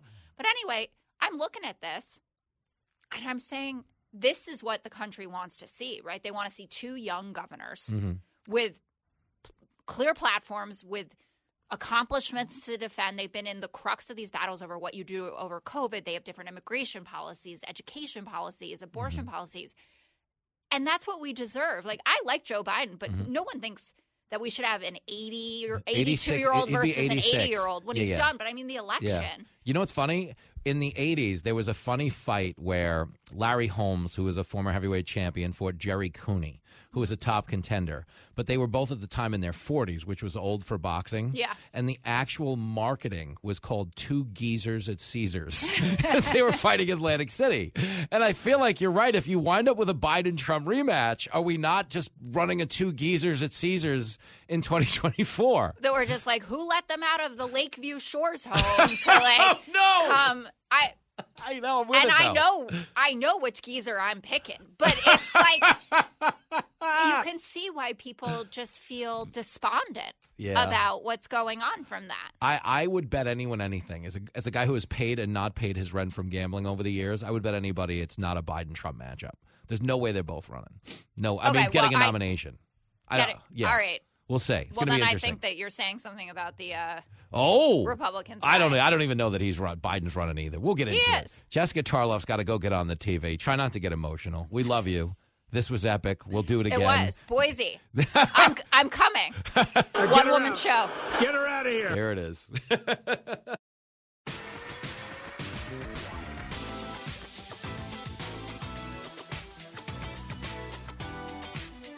It is Fox Across America with Jimmy Fallon. Excited to talk to this next guest. Of course, it was Easter yesterday. But at the current price of eggs, I believe he was hiding Cartier wristwatches for his kids. Representative Wesley Hunt is on the line. Yo. How are you doing? How was your Easter weekend, son? Yo, I had a solid time. It was a good winning weekend. But I have to know, my kid's 14. If you hide eggs, he's not even looking for them. He doesn't care. Like I'd have to hide like protein bars or something to make him care, you know. Good. Well, I have my 2-year-old and my 4-year-old. My wife does an excellent job on hiding Easter eggs and get the baskets together. So we got to watch that. It's a joy. So thank you for asking. Oh no, it is amazing. I'm wondering the percentage of parents that stuck with eggs at these prices because things are a little more expensive under this Biden fella. I don't know what's more valuable, gold bullion or a dozen eggs these days.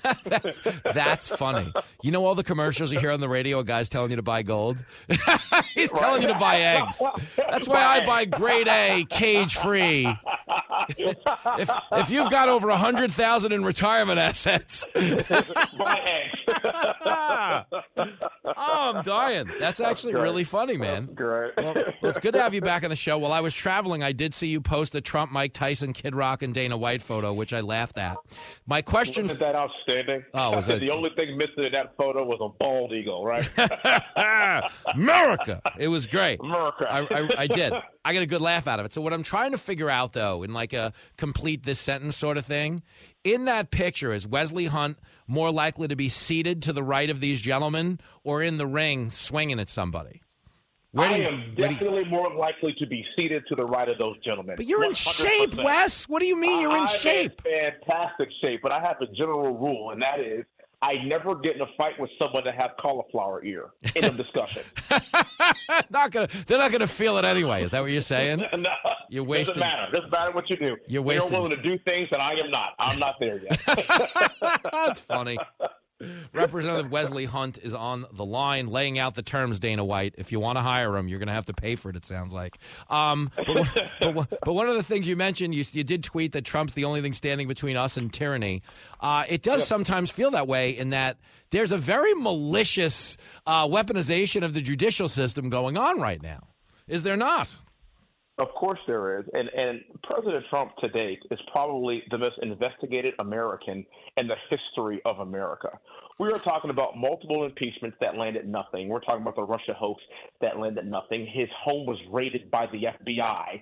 And the only thing that they have is this ridiculous payment to a past relationship that was already settled years ago. And this is what they are bringing up because of a corrupt DA in New York. It's absolute insanity. But people are watching this and they're thinking, oh, my gosh, President Trump is right. Because he said, if they're willing to do this to me, a former president, imagine what they will do to you. And I am the only one standing in their way. And that's exactly why they don't want him to win. And I believe that. Well, it is honestly the best selling point for Trump is that he is the one guy that's demonstrated a willingness to truly fight back, like truly fight back. You know, people say things, but politicians in this country traditionally at the tippy top of the Republican Party also have a history of going to Washington and playing a lot nicer in the sandbox. You know, Trump was willing to feed somebody sand if he had to.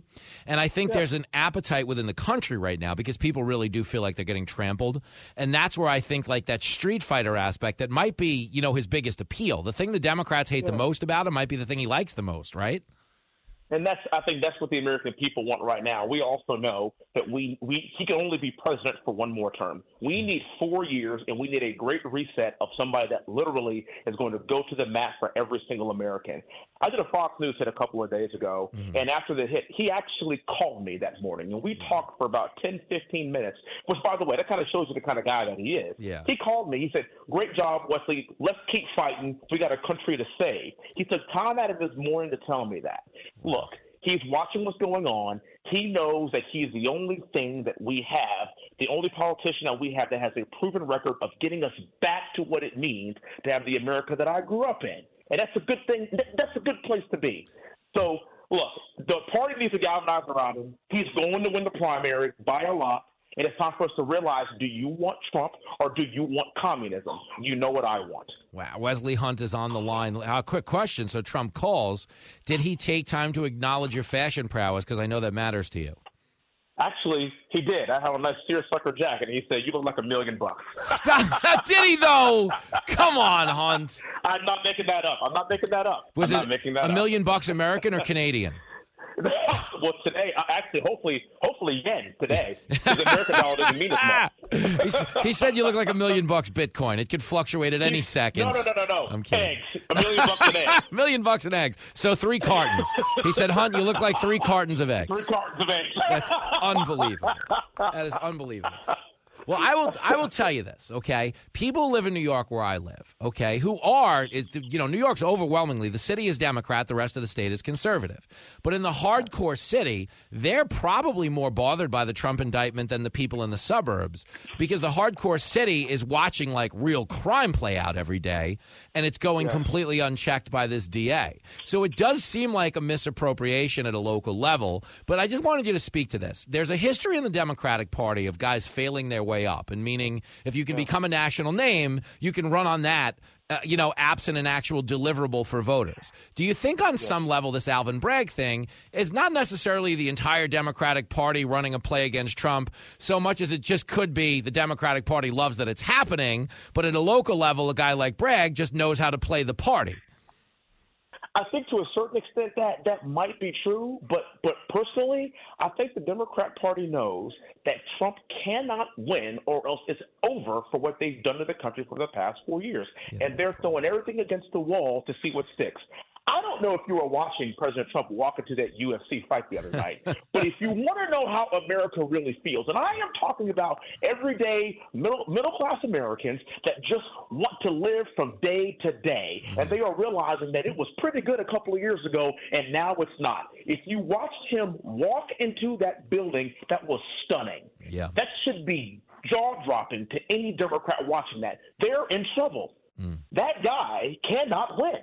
And if he does, it's going to be a reckoning. And the thing about this country is that we tend to get it right. The reckoning is coming. No, I would give you that. Wesley Hunt is on the line. Let me ask you this. Is Trump so popular then, in your opinion, that he could have gotten away with drinking a Bud Light in that arena? Next to Kid Rock. Now, the thing is, I'm not sure if Kid Rock would have shot that Bud Light out of his hand. Yeah, that might have ended bad. Bud Light next to Kid Rock. Yeah, he might have got tackled. Kid Rock might have been in a bad spot there. Well, I bring up that battle really just because I wanted to talk about another one really quickly. So Biden basically issues a report last week about the Afghan troop withdrawal and basically said it was Trump's fault. Now, this is why I think people are so exhausted by this administration, even on the Democratic side, is there's no ownership of their own actions. Like Afghanistan, in no way, shape, or form did Donald Trump say, hey, we need to announce to the world the specific day we're leaving and bring the troops out ahead of the civilians. So do you think maybe, okay, because I know there's an appetite within a UFC arena for Trump, and like you said, rank and file middle-class people realize it was better. But you think on the Democratic side, where Trump needs to peel off support, they realize now that Biden's leadership is failing them too? Or do you think they're still too partisan and dyed-in-the-wool rooting for their party? Like, I guess that's my question, Wes, is I could see Trump winning the primaries pretty easily, but do you think on a broader scale enough Democrats get that they're going backwards? With 2 more years of the Biden administration, given where they are headed, I'm not saying that they are going to go full MAGA. Yeah. But what I am saying is they may not show up for the top 5 candidates. Yeah. An 82-year-old Joe Biden, a Kamala Harris, Elizabeth Warren, Pete Buttigieg, and Gavin Newsom. What I'm saying is that maybe they don't love Trump, but they don't show up for that. Yeah, no, and I can see given that. his popularity, I think Trump wins in that scenario. Wow, that'd be wild. Well, listen, I know the Buttigieg voters aren't traveling by train. I know that. No, they are not.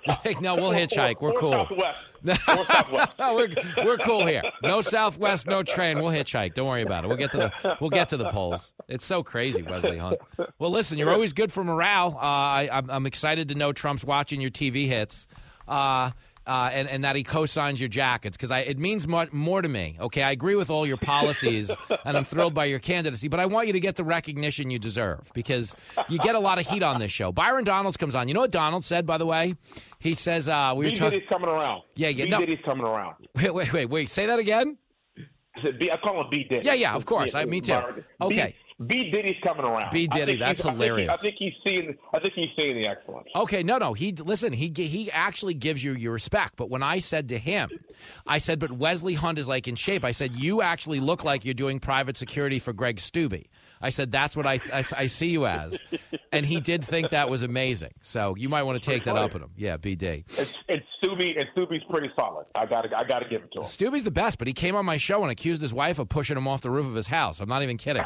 So, Wes, can I tell you this story? Okay. So the first time Stubbe was back on my house, on my show after falling off his house, I had joked with him about how, hey, I know as a married guy, sometimes you take out too much life insurance, and the next thing you know, you don't. Your wife's always recommending these like really aggressive, like cliff diving and parasailing and stuff.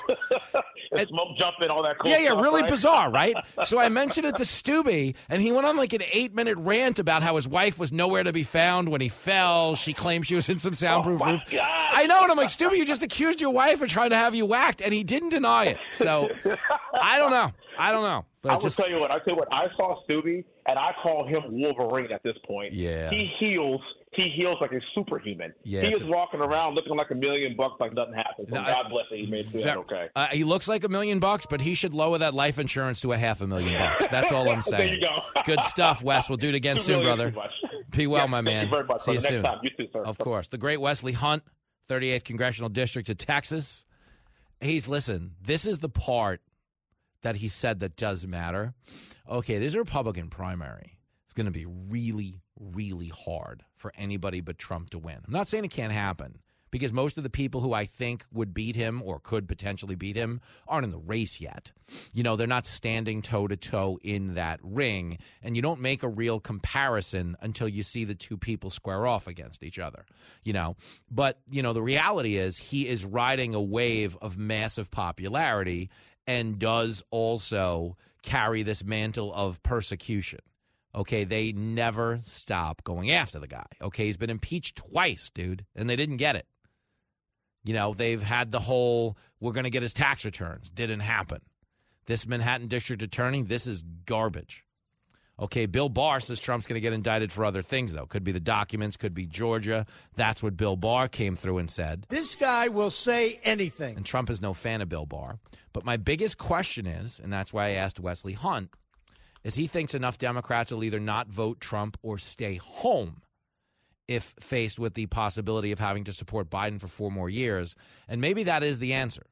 You know, a lot of Republicans and a lot of people would tell you Trump's the only Republican Biden can beat, because you can run against the fact that enough people in this country hate Trump that they could suck it up and vote for Biden. Now, that happened in 2020. Nobody voted for Biden. Okay? Nobody went to the polls and said, this guy knows what he's doing. Come on, man. No. They didn't vote for Biden. They voted against Trump because the media ran Biden's campaign for him. The media ran against Trump.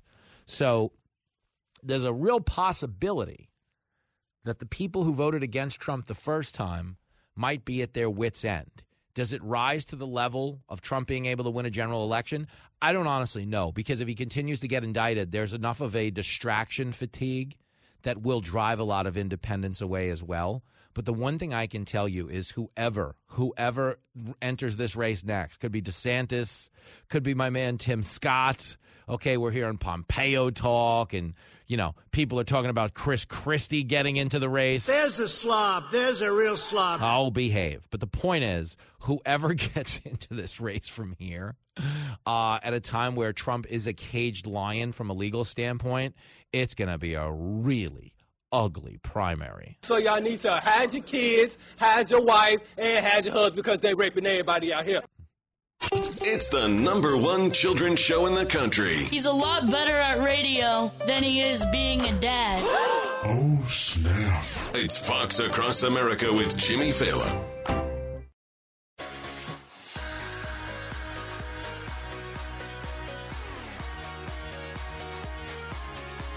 Oh, girl. It is Fox Across America with Jimmy Fallon.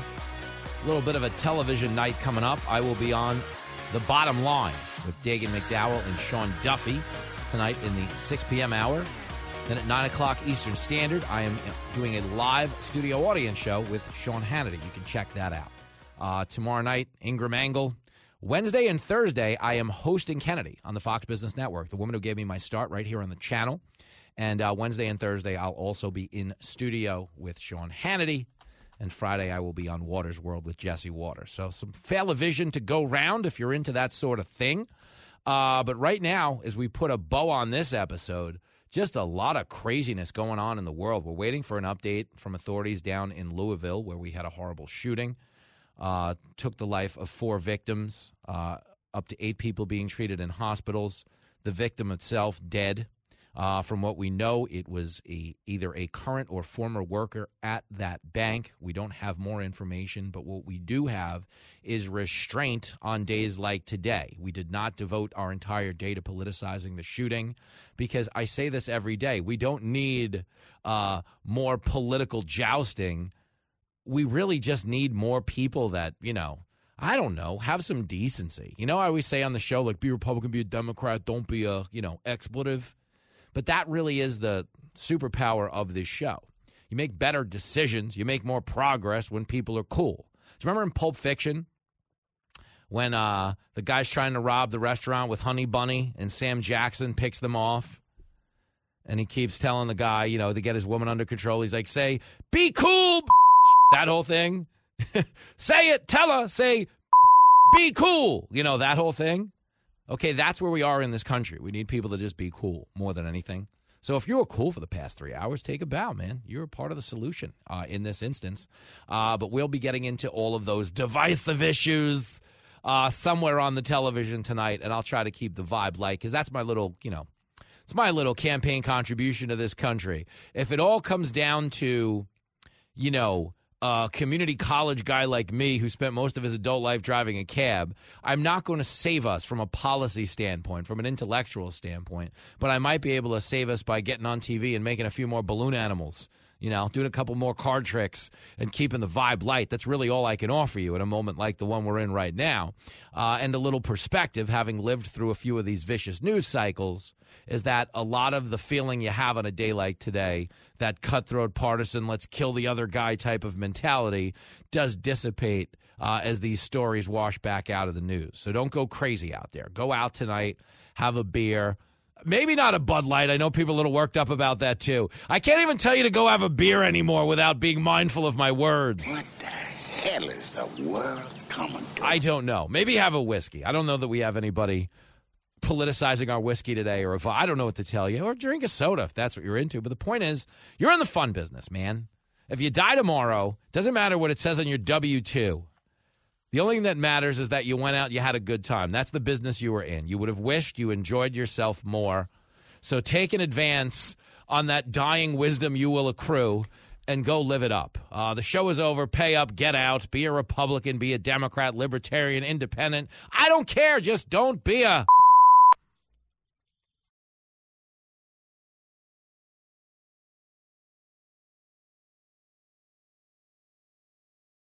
The Fox News Rundown, a contrast of perspectives you won't hear anywhere else. Your daily dose of news twice a day, featuring insight from top newsmakers, reporters, and Fox News contributors. Listen and subscribe now by going to foxnewspodcasts.com. Listen to the show ad-free on Fox News Podcast Plus, on Apple Podcast, Amazon Music with your Prime membership, or subscribe wherever you get your podcasts.